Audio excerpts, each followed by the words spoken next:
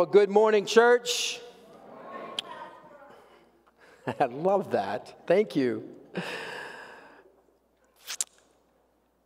You can't live without it, and when you have it, you want it to be real and reliable. You look up to people who are full of it and pity people who have none. No one wants to be without it. What is it? To what is Paul Tripp referring? Hope. Hope. It's been said we can live 40 days without food, 8 days without water, 4 minutes without air, but only a few seconds without hope. Where there is hope, there's reason to go on. Lucy and Linus were sitting in front of the TV set when Lucy said to Linus, "Go get me a glass of water." Linus looked surprised and said, "Why should I do anything for you? You never do anything for me." Well, Lucy promised, on your 75th birthday, I'll bake you a cake. Linus got up, he headed to the kitchen, he said, "Life is more pleasant when you have something to look forward to." 75 years later. Hope. Hope. In the course of the day, think about all the things you hope for. You hope that the report from the lab work isn't too serious. You hope you can run into the store quickly and leave. You hope the traffic doesn't make you late for your appointment. You hope your friend will understand why you couldn't make it to his party. You hope that you can work through the issues in your marriage. You hope that your parents understand about the scratch on the car. You hope your speech before the class is well received. You hope it doesn't rain on your day off. You hope my sermon won't go too long. Dream on. Well, hope does spring eternal now, doesn't it? A lot of what we hope in will let us down. A lot of what we hope for will disappoint. It's critical we attach ourselves to the right kind of hope. Well, that introduces us to a new sermon series today, beginning in the first letter of Peter. And so if you're not there, I invite you to turn with me in your Bibles to 1 Peter chapter 1. 1 Peter chapter 1. I encourage you to follow along as we look at these 5 verses later here in a minute. Now, I have entitled this series, Living on Hope. Living on Hope. Now, those of you of curious minds may wonder how I arrive at particular sermon series. I'm sure for a lot of you, that was on your mind driving in this morning, right? Well, now he gets there. Yeah. Well, I won't bore you with the details of what goes into my selection. But there are many aspects to consider, like current needs of the church, or a balanced diet of Old Testament and New Testament, or perhaps some theological or practical issue that needs to be addressed, or some gap in our thinking as a church, and so on and so forth. Now, you may not know this about me, though those of you who know me best do know this to be true. But as I prayerfully plan out my preaching menu, I am usually looking 4 to 6 months ahead, if not even further. For example, I'm already thinking and praying through what I'll be preaching on in January through the spring of 2023. It's just kind of how my mind works. Now, that may all be more information than you care to have. But this series in 1 Peter was decided upon back in the spring, and before I preached on Joseph. What I didn't know then, that I now know, was how connected this series in 1 Peter is to the series that we just came through in the life of Joseph. Joseph encountered many trials. We're going to see that in 1 Peter. Even when doing the right thing, we're going to see that in 1 Peter. He suffered greatly at the hands of people with evil intentions. We're going to see that in this book. That theme's going to run through this time in 1 Peter as well. And so that kind of surprised me. Shouldn't have, but it did. But a second surprise to me in choosing this series in 1 Peter back in the spring was to now see the connection to the name change team. I had very little input, by the way, into the name change process. I was informed along the way, but did not influence Pastor Dan as he led the team or influence the team itself. They would vouch for that. And those of you who were present this past week at the business meeting heard about that process that led to their recommending the name for us to choose as a church. Now, you can find out this process, and I strongly encourage you to do this by going online to our webpage on the tab Together Initiative, and you'll see something there, if not right now, soon. But their name they recommended is Living Hope Lakeport, which is an evangelical free church, but Living Hope Lakeport. And a key verse in their selection was this passage here in 1 Peter that we'll be looking at today. That's news to me. Am I choosing 1 Peter for the next sermon series? Was news to them. And then I was playing with two themes for this series, either living on hope or living on purpose, and it seemed rather obvious as to which one was the right choice. Now, the only one not surprised by the sequence of events was God. All right. Enough of that, though I feel it was important to mention, or I wouldn't have mentioned it. 1 Peter. Let's look at 1 Peter. Peter, with a pastor's heart, writes to encourage some troubled Christians living in an anti-Christian society. They worked for overbearing bosses. Some were under great stress as they lived with unbelieving spouses. Some faced ridicule and persecution for the godly stand they took. And so Peter is writing to those who are hurting and on the brink of hopelessness. Pastorally, Peter writes to a flock of Christians who are undergoing suffering. He even suggests that their suffering will get worse. How would they make it? Well, the book of 1 Peter is all about attaching ourselves to the right kind of hope. All right, principle number one this morning is we have steady reminders that this life is not all there is. We have steady reminders that this life is not all there is.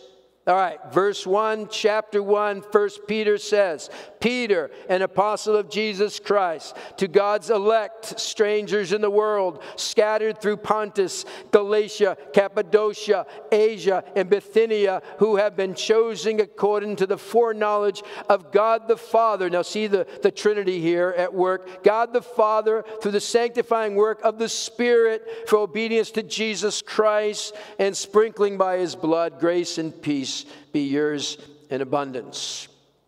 Now, it's worth pointing out how Peter addresses the recipients of this letter. First of all, he addresses them as God's elect. And to add to that, he speaks to them as chosen according to the foreknowledge of God. Elect, chosen, foreknowledge. That will turn any Bible study or mundane conversation over coffee into a lively discussion. Some people really get animated over the subject of God's election and being chosen, and that's all they can talk about. All right, well, I have no intention of taking us down that road this morning. And you go, oh, Pastor, you're acting like a little chicken here. No, nothing to do with that. I want us to see this in context.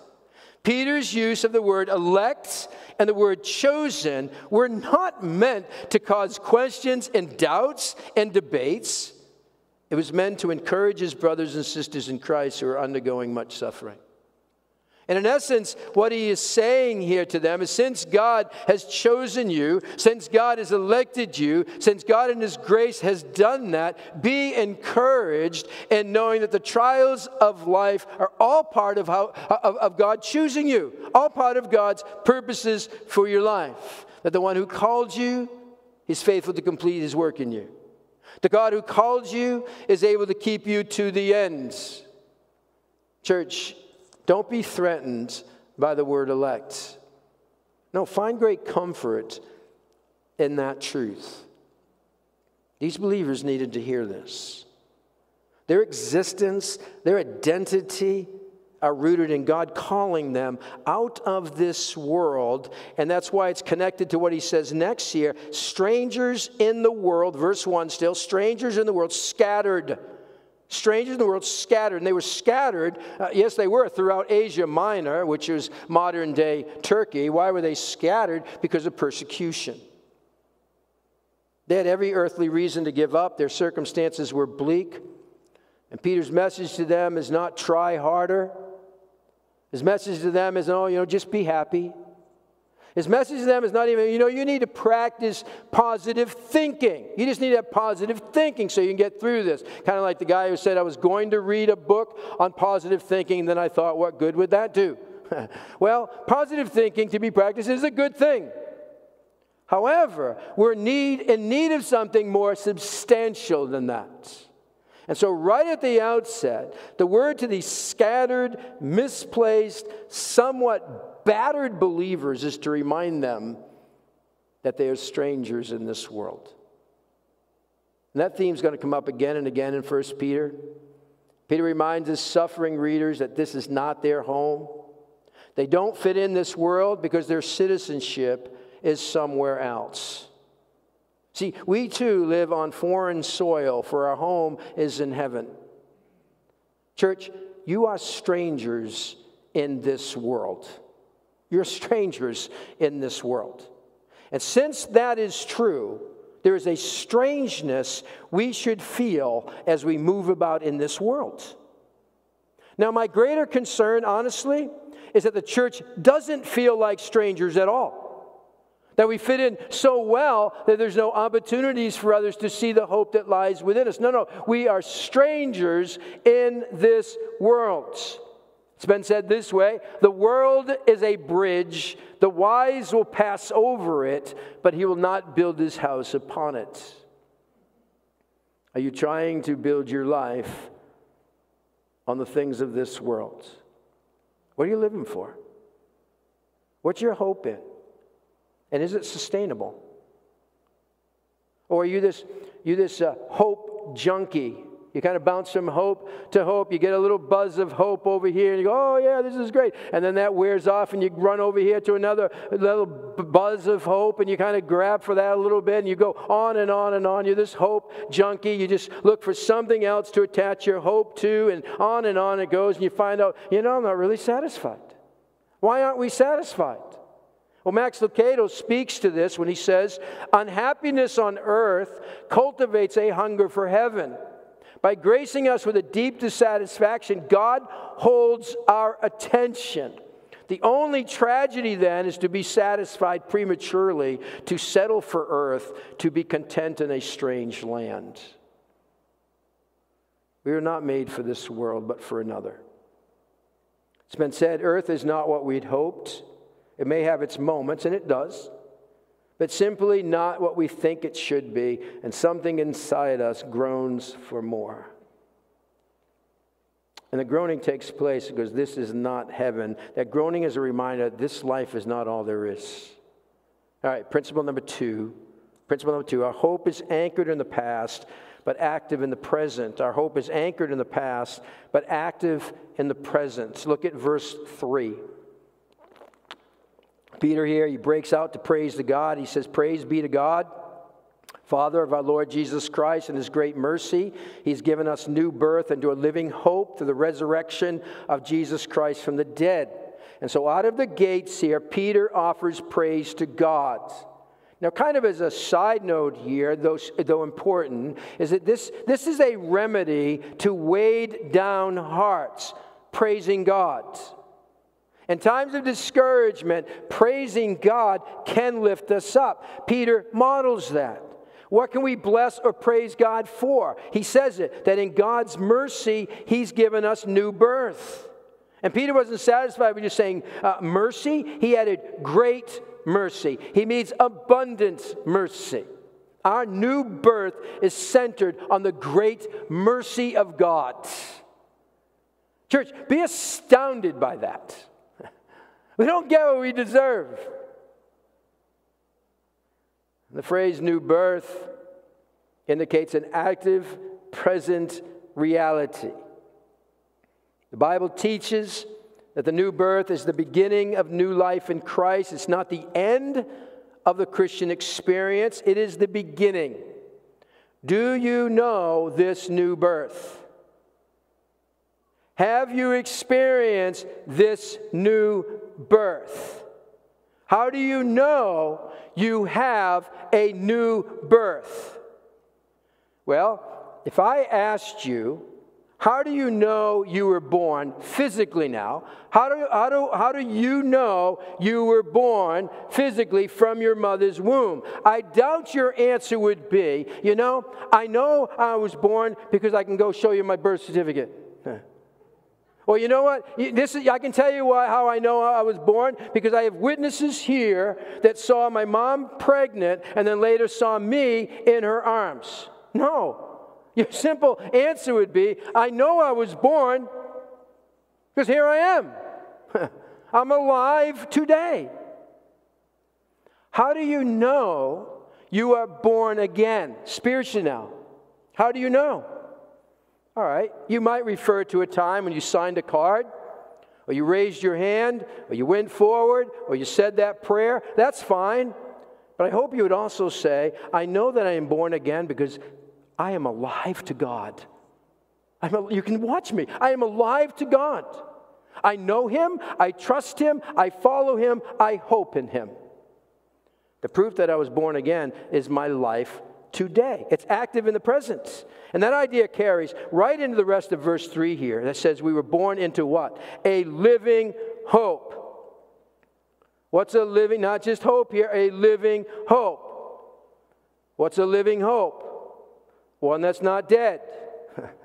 Brilliant. I hope you have a little more than that for us today, Pastor. What is this living hope all about? All right, let's break this down a little bit. What is hope? What is hope? There was a little boy. He was standing at the foot of an escalator in a large department store, and he was intently watching the handrail. He never took his eye off the handrail as the escalator kept going around and around and around. And a salesperson saw him and came up and said, "Son, are you lost?" And the little boy said, "Nope, I'm just waiting for my chewing gum to come back." That's hope. Intently looking. That's hope. All right. It gets our focus. But what is biblical hope? Is it like the train that could? I think I can. I think I can. Is biblical hope crossing our fingers? No, it's more than wishful thinking. You see, your hope is not even found in your getting a little more religion. Your hope is not even found in becoming this better person. Your hope is not even found in turning your life around. No, that kind of hope's not sustainable. You need a hope that is anchored in the past and active in the present. It's a hope that's the result of the resurrection of Jesus Christ from the dead. It is a living hope. It is a living hope because it is as sure as Christ is alive. Now, this guy Peter here, all right, is writing this. He's the same guy who denied Jesus on the night Jesus was betrayed and arrested. He's the same guy who, along with the disciples, fled and went into hiding when the one they had pinned all their hopes on was brutalized and died a criminal's death and put into a tomb to rot away. This Peter is the same guy who showed up to the tomb and discovered that it was empty, that Jesus' body was gone. How could this be, he wondered. Now, he knew none of the disciples stole the body because they were behind locked doors, fearing for their lives. It wouldn't make any sense for the Jewish authorities or the Romans to snatch the body because they needed Jesus dead and buried, not look as if he was alive. The only explanation was that Jesus is risen. And soon that reality would stand in Peter's presence. That Jesus is alive changed everything. Peter went from smashed dreams to witnessing the risen Christ. That's why he's called an apostle here, because he witnessed it. Hope is directly tied to the resurrection of Jesus Christ. Now listen, if Jesus isn't alive,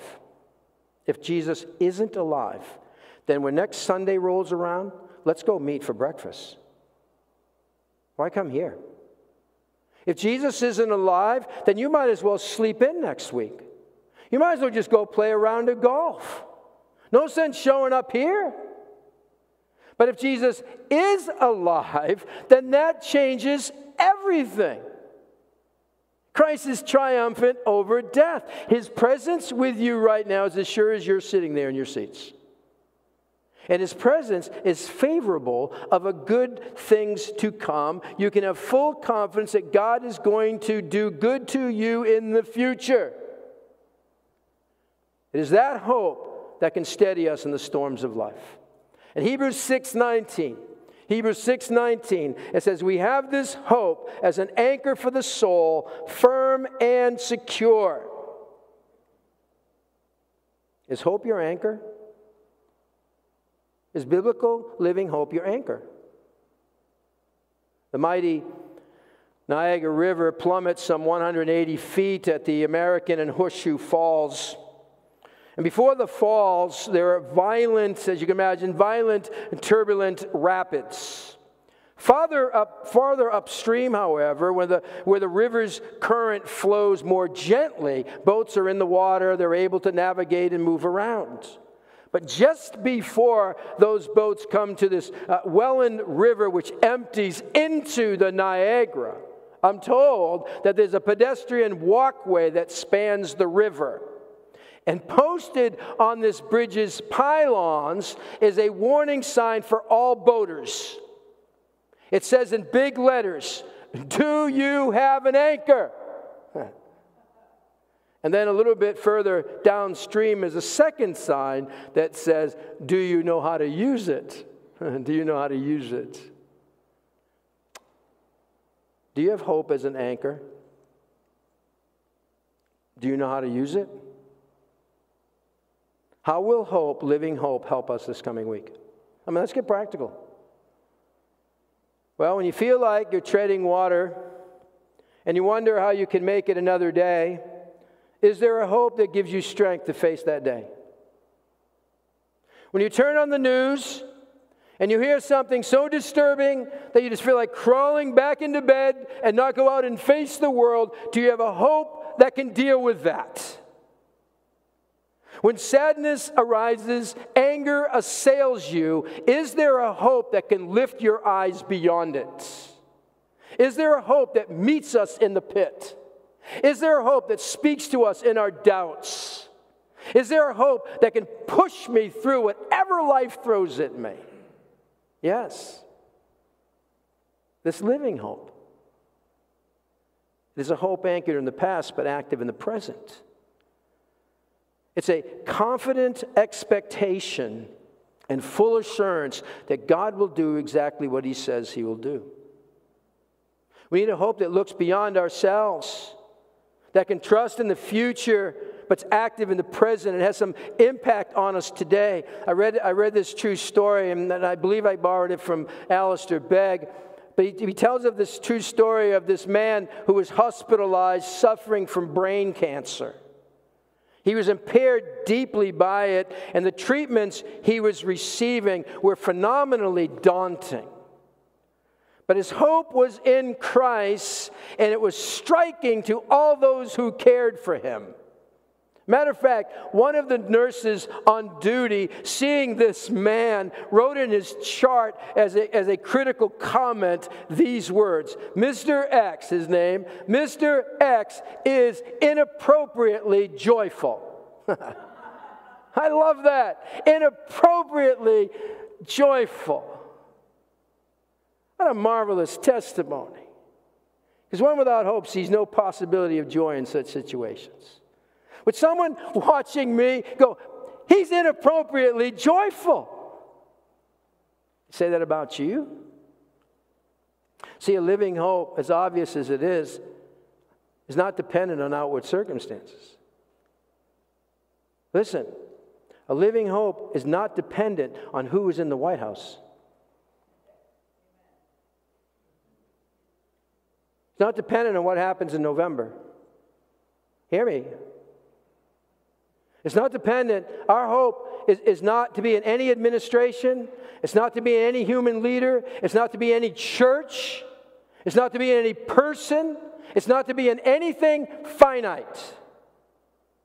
If we make any finite object our ultimate hope, we will become greatly disappointed and even cynical. If there's any situation that can take away your hope, it's time for you to get a new hope. Because the only hope that cannot be crushed by this fallen world is a living hope in our Lord Jesus Christ. It's the kind of hope that finds unspeakable joy in suffering. We're going to come back to that next week as we pick it up in verse 6. But you need a living hope. You need it. You need that spiritual reference point in order to get through life. See, we get through life when we know how to get through suffering. We get through suffering when we have a living hope. Let me say it again. It's really our takeaway for this morning. Perhaps for the whole series. You might hear this again. We get through life when we know how to get through suffering. We get through suffering when we have a living hope.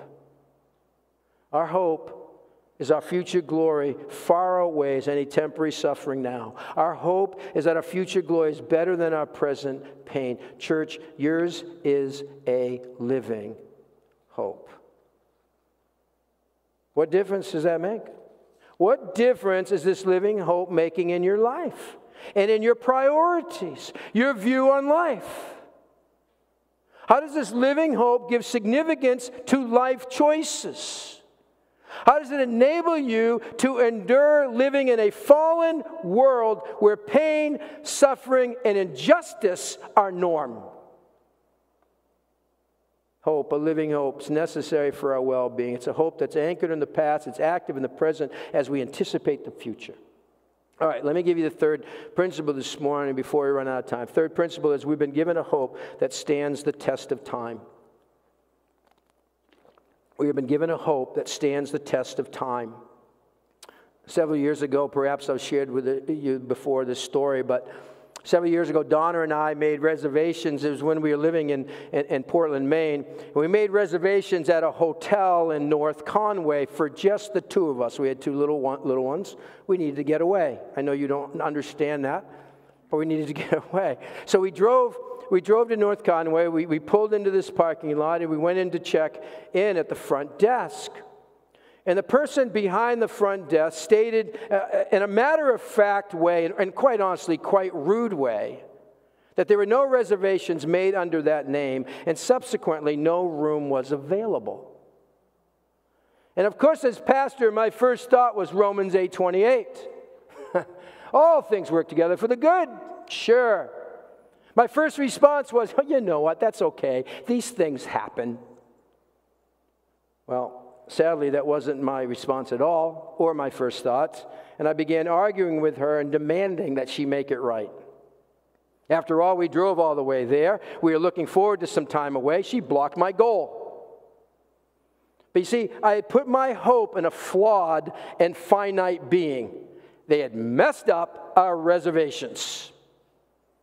Listen, God won't mess up our reservations. Look at verse 4. And into an inheritance that can never perish, spoil, or fade, kept in heaven for you, who through faith are shielded or guarded by God's power. It's a military term. Guarded, shielded by God's power until the coming of the salvation that's ready to be revealed in the last time. Do you feel the impact of those words? Never perish, spoil, or fade. Kept in heaven for you, shielded, guarded by God's power. Should we ever wonder about our reservations in heaven? Is it to be this wait and see, I hope I can make it perspective? No, all those born again have an inheritance waiting them, no doubt. And this inheritance, it says, can never perish like all earthly possessions. It can never spoil, and that's not polluted by sin. It is unfading, and unlike earthly wealth and possessions, it will never wither or lose its beauty or be taken away. I read a true story of a man who was willed a beautiful southern home in Louisiana. However, the very night that the original owner died, that house that was willed to him caught fire and burned to the ground. And they had no insurance. The beautiful home he was to inherit went up in smoke in an instant. That's how quickly the things we inherit in this world can be gone. Not so with our inheritance in heaven. It's incorruptible. This inheritance can stand the test of time. It's kept in heaven for you. And the word kept really indicates a completed past activity with results that continue in the present. It's kept. There was a Scotsman who was known to be a man of few words. And he left these instructions as to what he wanted engraved upon his tombstone. It was taken from this passage of Scripture, and all boiled down to one word that he wanted engraved on his tombstone. It was the word kept. I like that. I might borrow that one. Kept. That's it. Kept. Do you believe God can keep you? I mean, do you really have to wonder if you're going to make it to the end?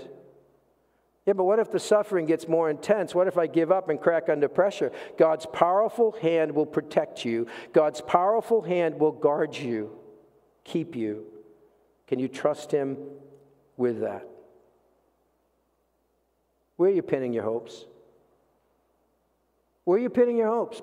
Pastor Brian, where are you pinning your hopes? It's a crucial question. The answer to that question determines our daily conduct and decisions. It determines how we will get through life. There is a hope that stands the test of time. You've been given a living hope. Your life, hope in God, has life in it and can bring life to a weary soul. It is a resurrection. Your living hope it has resurrection power. You have living hope because the living Christ lives in you, empowering you to live as He did, even in trying times. Oh, you'll still have difficult people. You'll have skeptical neighbors. Oh, you'll have trials in life and irritating circumstances, people who mess up your reservations. You'll have children that will go their own way, spouses that don't love you as you would want, and the many challenges of living out our faith in an anti-Christian world. Shouldn't be surprised by that. And our time in 1 Peter will provide us with very practical explanation of what it looks like to live on hope in a broken, disappointing world. It's a letter written to people who were suffering. And the whole letter is wrapped around the word hope. It's all about living with forever in view. As a matter of fact, hope can't live without forever. All other hope has a shelf life and will eventually die. The call is to live on hope, real hope that's found in Jesus Christ. Hope is the one thing we can't live without. Biblical hope, living hope. Max Lucado, he tells the story of a little Haitian orphan by the name of Karanet. He says that Karanet lived in a different world, a world called home to be. Lucado says, see the slender girl wearing the pink shirt, the girl with the long nose and bushy hair and a handful of photos? Ask to see the photos. Karanet will let you. Fail to ask, she'll show you anyway. The photos bear the images of her future family because she's been adopted. He says her adoptive parents brought her pictures and a teddy bear and granola bars and cookies. And Karanet shared the goodies, asked the director to guard her bear, but she keeps the pictures, the reminder of her home to be. Within a month, 2 at the most, she'll be there. She knows the day is coming. Every opening of the gate jumps her heart. Any day now, her father will appear. He promised he'd be back. He came once to claim her. He'll come again to carry her home. Till then, she lives with a heart headed home. That story of Karenette is a great illustration of a Christian's hope. Karenette is an orphan who has already been adopted, but she's not yet been picked up by her new daddy. But since she knows that she's going to be picked up soon, she lives with this joyous hope of what's going to happen any day now. She called her different world home to be because she knew that she was going to go there soon. You see, we live every day in a world much different from us, and they have been adopted by God. We have a hope that out-hopes all other hopes, even the best ones. And while we wait for a home to be, God has given us a living hope to handle life itself. May you be filled anew with a living hope. Let's pray. God, just impact us with those words that what we have is a living hope. We don't have to just drudge through life and barely survive. You want us to be alive to you, knowing that what we have been given until you come again is this living hope that's planted inside our souls. And we live with that. As we look to that which has been anchored in the past, active in the present, as we anticipate the future of what you're going to give us. May our hearts be headed toward home in all things living in this life, I pray in Jesus' name. Amen.